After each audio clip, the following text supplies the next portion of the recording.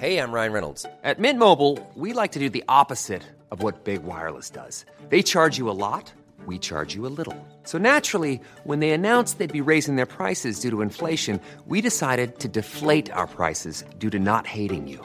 That's right. We're cutting the price of Mint Unlimited from $30 a month to just $15 a month. Give it a try at mintmobile.com/switch. $45 up front for 3 months plus taxes and fees. Promo rate for new customers for limited time. Unlimited more than 40 gigabytes per month. Slows full terms at mintmobile.com.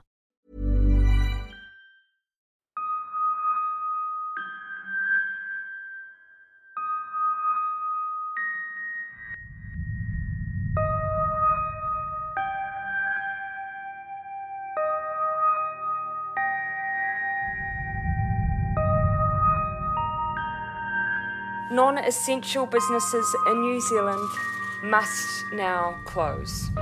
All bars, restaurants, cafes, cinemas, pools, museums, libraries, playgrounds, any other place where the public congregate must close their face-to-face function. All indoor and outdoor events cannot proceed. In short, we are all now preparing as a nation to go into self-isolation. These decisions will place the most significant restrictions on New Zealanders' movements in modern history. Tēnā koutou katoa, ko Emma Jean Takawainwa. I'm Dr. Emma Jean Kelly, an audiovisual historian with Manatū Taonga, the Ministry for Culture and Heritage. And this is Kei Roto i Te Miru, Inside the Bubble. As lockdown loomed and you gathered your whānau, your supplies, your nerves, we corralled a team of oral historians, grappled with technology and digitally found our way into 25 unique New Zealand bubbles to capture your Aotearoa as you made history. It was a journey all 5 million of us made collectively as we prepared. And so my sister went crazy and bought so much cans, and she became the panic shopper. And I became the wingman to the panic shopper. We cared. I'm working part-time nursing. The first 2 weeks was very scary because we didn't know what was going to happen within the hospital. And we moved. Particularly going on lots of government-mandated walks outside. And I see a lot of older people who look to be in their 70s and 80s, who I don't think you would normally see out on bikes. And we learned. And I tried to learn guitar. I learned 3 songs during the quarantine. And we have 4 guitars in the hostel, so that was a perfect opportunity. We kept the homeschool thing happening. We made marshmallow putty and we did painting and we exploded volcanoes. And even though we couldn't be together, we connected. I'm encouraged by the goodness of humans. I think there are the silver linings of connection and us seeing the best that we can be and caring for ourselves and our neighbours. And now we remember. In this episode, we'll look back at how we connected. For now, I ask that New Zealand does what we do so well. We are a country that is creative, practical, and community-minded. We may not have experienced anything like this in our lifetimes, but we know how to rally and we know how to look after one another. And right now, what could be more important than that? So thank you for all that you're about to do. Please be strong, be kind. Early on, though, we were less connected. Our fear brought out the worst in some of us. Not long before the Prime Minister first called us a team of 5 million, and her speechwriters and communications people came up with the rallying catch cry, "Unite against COVID-19, the fear of the invisible threat was actually dividing us.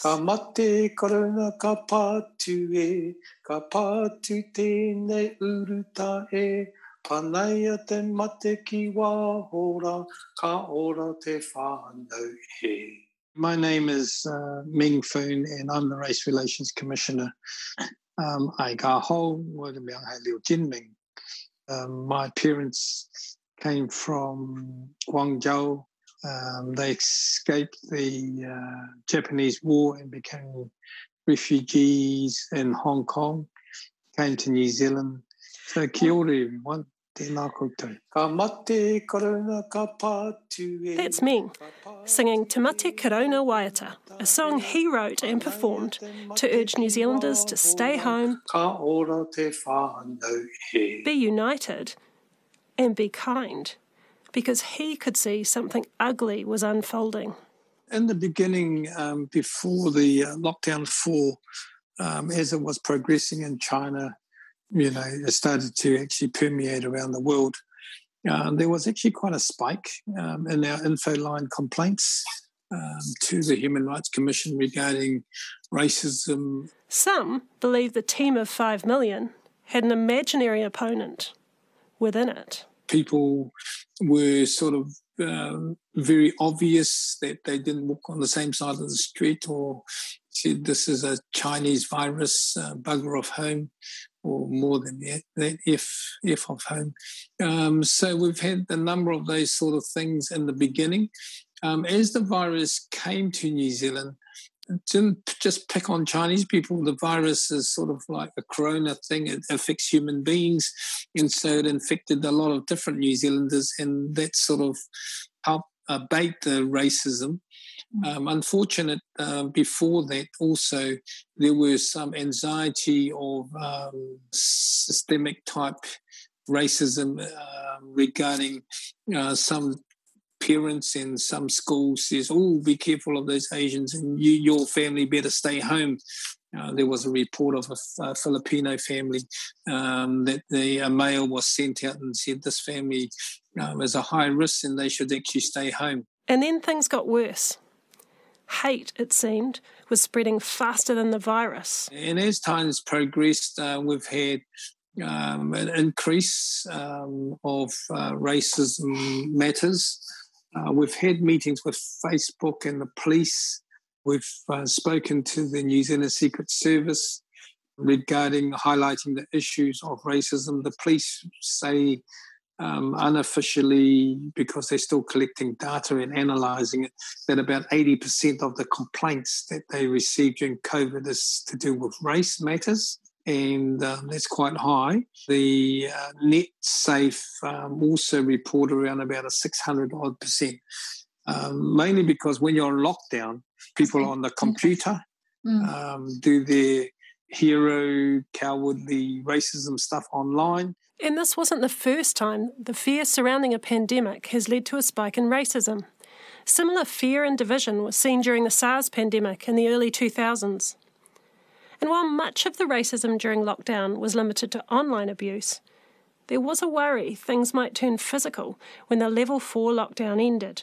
We've been sort of like thinking, right, okay, when people come out, what are we going to do? So one of the things that we have done, and I know that you can sort of preempt that, and there's a high probability if we don't say anything or mitigate anything, it could actually get out of control. So I wrote to the School Trustees Association, the Teachers Council, and the Principals Association, and said, look, it would be great if you can continue the message of kindness and respect, and also be aware of racism in the schools and need to call it out and halt it. He also got in touch with businesses to get them to push the message of unity. Now, Ming's advocating for better teaching of New Zealand history, so people don't keep on repeating the same behaviour. And he wants people to remember that our shared love of Aotearoa is actually what truly connects us, even, and especially, when the fear and uncertainty of a pandemic lockdown is coming at us.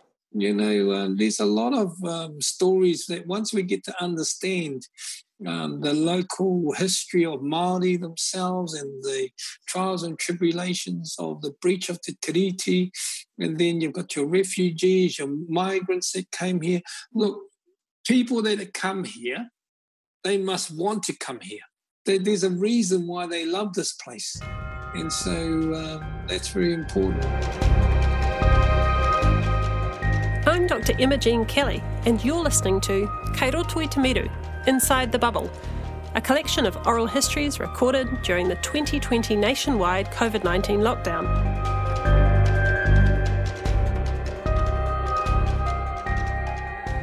While COVID-19 may have initially highlighted our division, it also brought a new connectedness.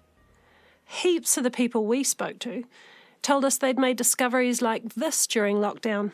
The thing that struck me was that kids' parents were spending more time with their children and the children loving it. You'll see like a family of 2 adults and 2 teenage children out on bikes together, and it just makes you think, in ordinary times, I doubt these teenage children are going for weekend bike rides with their parents, which is quite nice to see. We got to be a family without any pressure of having a routine or anything, and that was really good for the kids.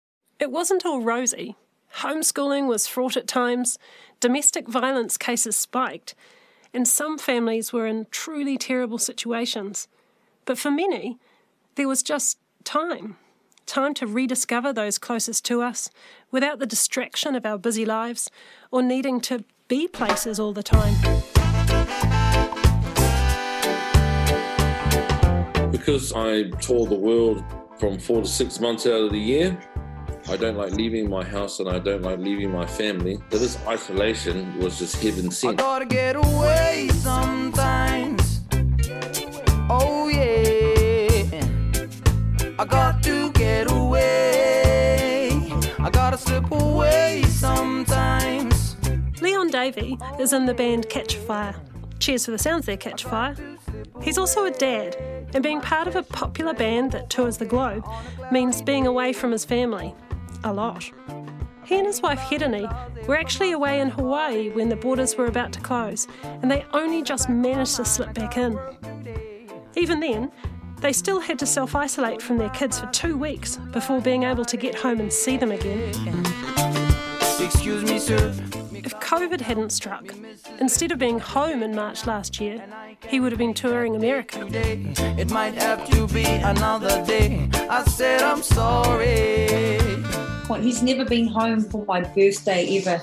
Like, it's been over 10, 12 years. So I think that quarantine, we naturally reconnected with the people that really mattered to us, which was not just ourselves, our children, but our extended whānau. We were able to, as a family, put in the time to our children and ourselves to really think, what is really important here?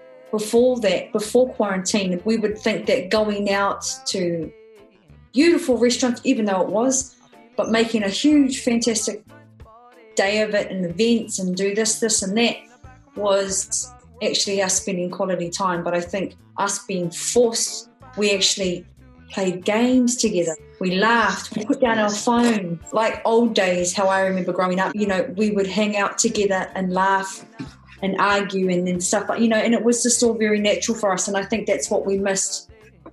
We didn't even realise it. I said I'm sorry.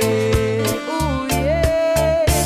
It's not ideal for an internationally successful band to be grounded in New Zealand. After all, the band is his job. But for Leon, the enforced stay was invaluable.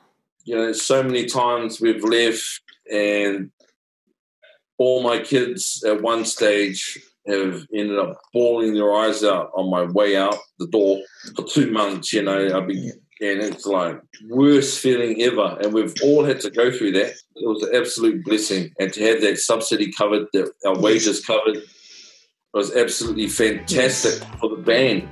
For the band itself, reconnected with our families, it's given us time to reflect on what's really important. I always put my family first.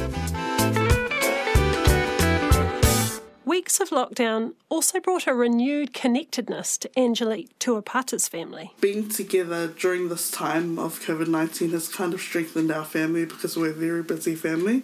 Angelique was in a bubble with her sister and her dad, and although they're close, they usually live together, they're always just so busy. We have different schedules with work and church and other things that we do that during this time we've been able to slow down and just be together, work on each other as a family and set goals for what we want to do, as well as having space for ourselves individually. So the only people we've seen besides ourselves has just been our neighbours waving to us across the driveway, and the supermarket workers. But our bubble is very comfortable.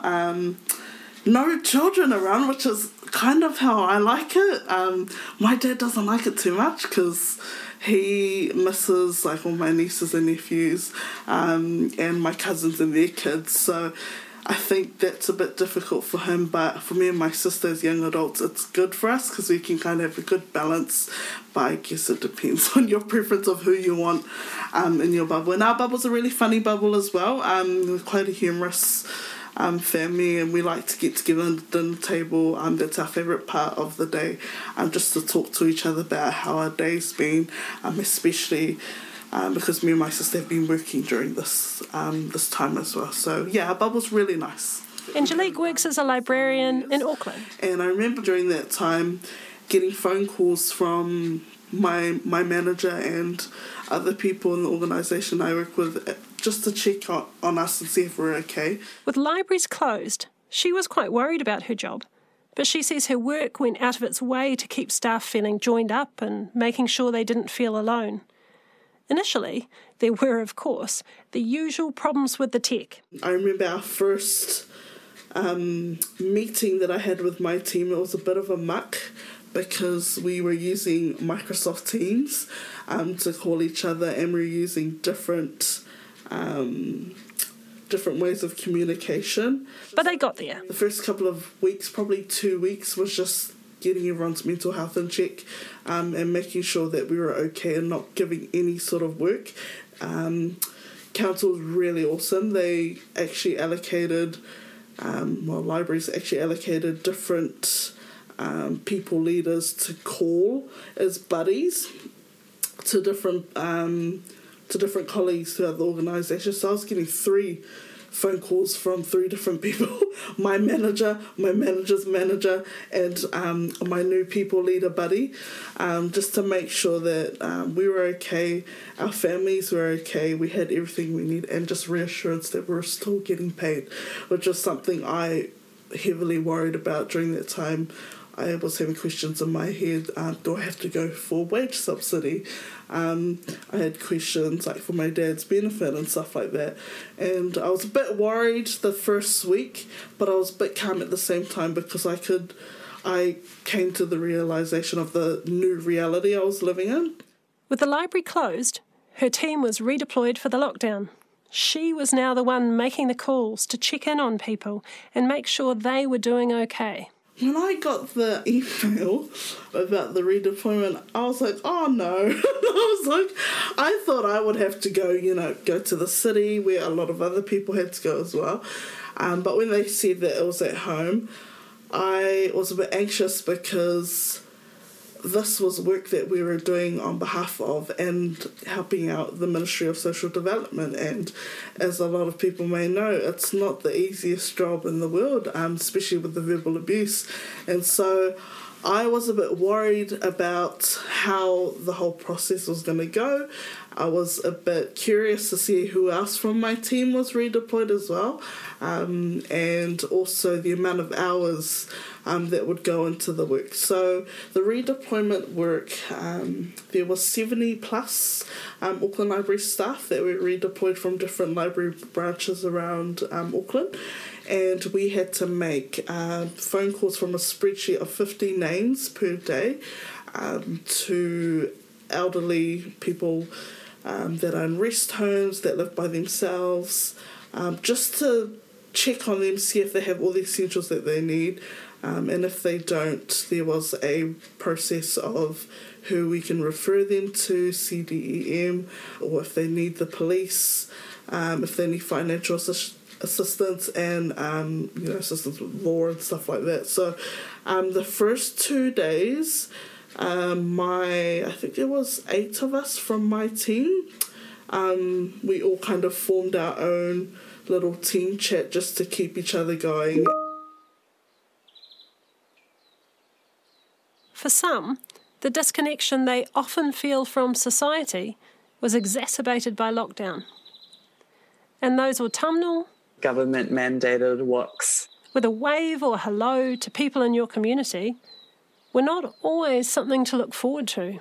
Some looked like a very young person on a biking past, just yelled a transphobic slur at me, which was really just such a strange experience. It's been a very long time since something like that happened to me. And it was so bizarre because it was so quick, and he was on a bike biking past quite fast, and no one else was really around to hear it. I've also had a couple weird experiences of harassment, which has been quite strange. And I'm not sure exactly why that's been the case, but I think maybe people are around, they're at home, they don't have much to do, or it's just there's lots of compressed emotions. Alia Winter is an artist from Wellington. She was living in a queer flat during lockdown and observed that being there, she felt truly relaxed and comfortable in her skin. For many of us, letting go of our appearance was one of the pleasures of lockdown, and quite freeing in a way.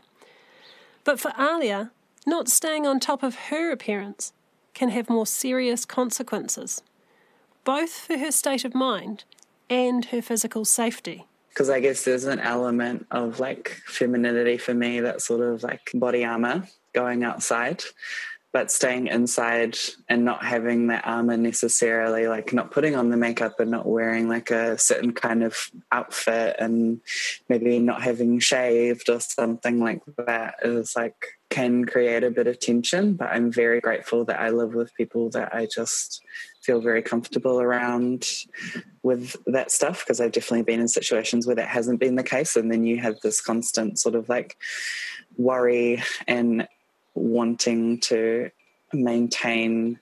You're always negotiating your boundaries and figuring things out. So I'm glad that I can just breathe and not have to worry about that. So it has been good.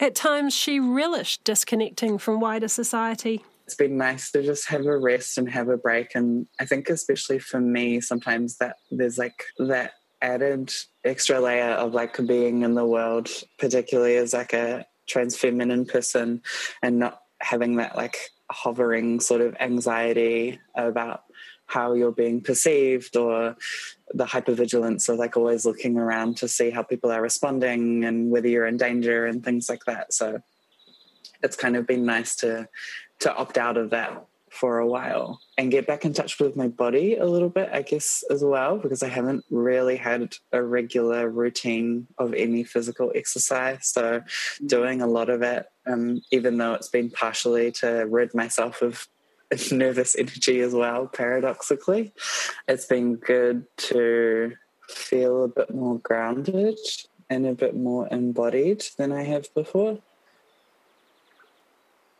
Being a cisgender woman, I don't get hassled much if I want to wear my trackies, a t-shirt and no makeup. Actually, I hardly ever wear makeup. It's easy to forget how lucky I am sometimes. So for me, lockdown was actually a time when I really sought out connection with other people in my community, albeit at a distance of 2 metres.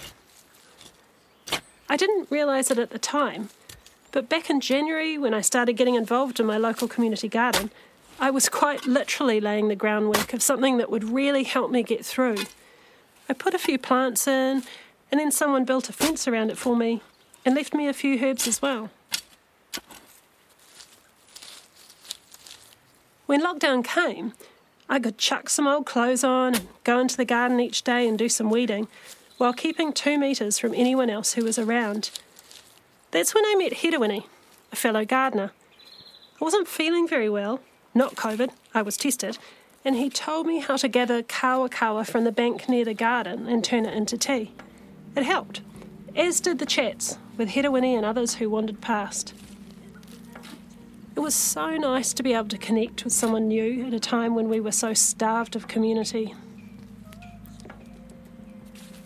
Those connections have remained and expanded through my gardening whānau after lockdown. The garden also helped me to connect with people who I never actually met. We had some people in our apartment block stranded in New Zealand for lockdown, and so I put a sign on my garden saying, "Help yourself." People did, and I felt good that during a difficult time, people could get some fresh spinach or herbs for their dinner. The community garden made life in a small apartment 2 stories up much easier. My husband Jay and I found that even in our tiny apartment with our fat cat Ruby Tuesday, we got along better than ever. And Jay's dry sense of humour somehow emerged with the lockdown. He's pretty quiet, my Jay, but every so often he'd come out with a comment to crack me up and surprise me. Not bad after 14 years together. But now, 1 year on, as we look back, how are those connections travelling? Were our promises of big change, going easy on the environment, a big life or society reset just like a New Year's resolution waiting to be broken? Or something simply forgotten as daily life picks up its unrelenting pace again? I hope not. I'll leave you with these words of hope from Northland community advocate Carol Peters. I'm encouraged by the goodness of humans.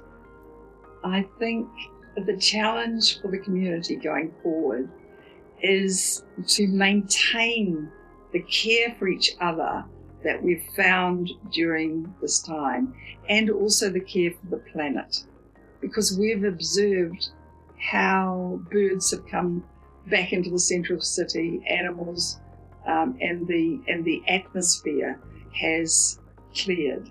And I think the challenge is to hold on to some of those gains, to not go back to practices that we had before of hurrying and using the planet without caring for it, and hurrying day by day to work and back, and not thinking about our neighbours and our relatives, to actually maintaining some of the loving connections that we've had. And I think in New Zealand, we have done that perhaps better than many other places. I think there are the silver linings of connection and us seeing how the best that we can be in caring for ourselves and our neighbours. I'm Dr. Emma Jean Kelly, and that was We Connected, our final episode in the series. The series was written and executive produced by Teresa Cowie. Sound was designed and woven by Anaru Dalziel. Our production coordinator was Georgie Keys, and the music was by Stephen Payton. The lockdown oral histories you heard in this episode were recorded by Alex Mason, Linda Chanwai Earl, Tuara Tini, Jackie Keelan and Will Hansen. Our thanks to the Ministry for Culture and Heritage, Auckland Libraries, especially Sue Berman, RNZ for the News Archive, and of course to those who shared their bubble with us, Angelique Tuapata, Albert Trail, Alia Winter, Leon and Hirini Davey, Carol Peters and Ming Foon. Ngā mihi nui kia koutou. If you want to hear their full interviews, head to the Auckland Library's website. And thanks to Catchafire for the use of their song Getaway. If you enjoyed the series, please subscribe, rate and review so it's easier for others to find it too. Thanks so much for coming inside the bubble with us. Matua.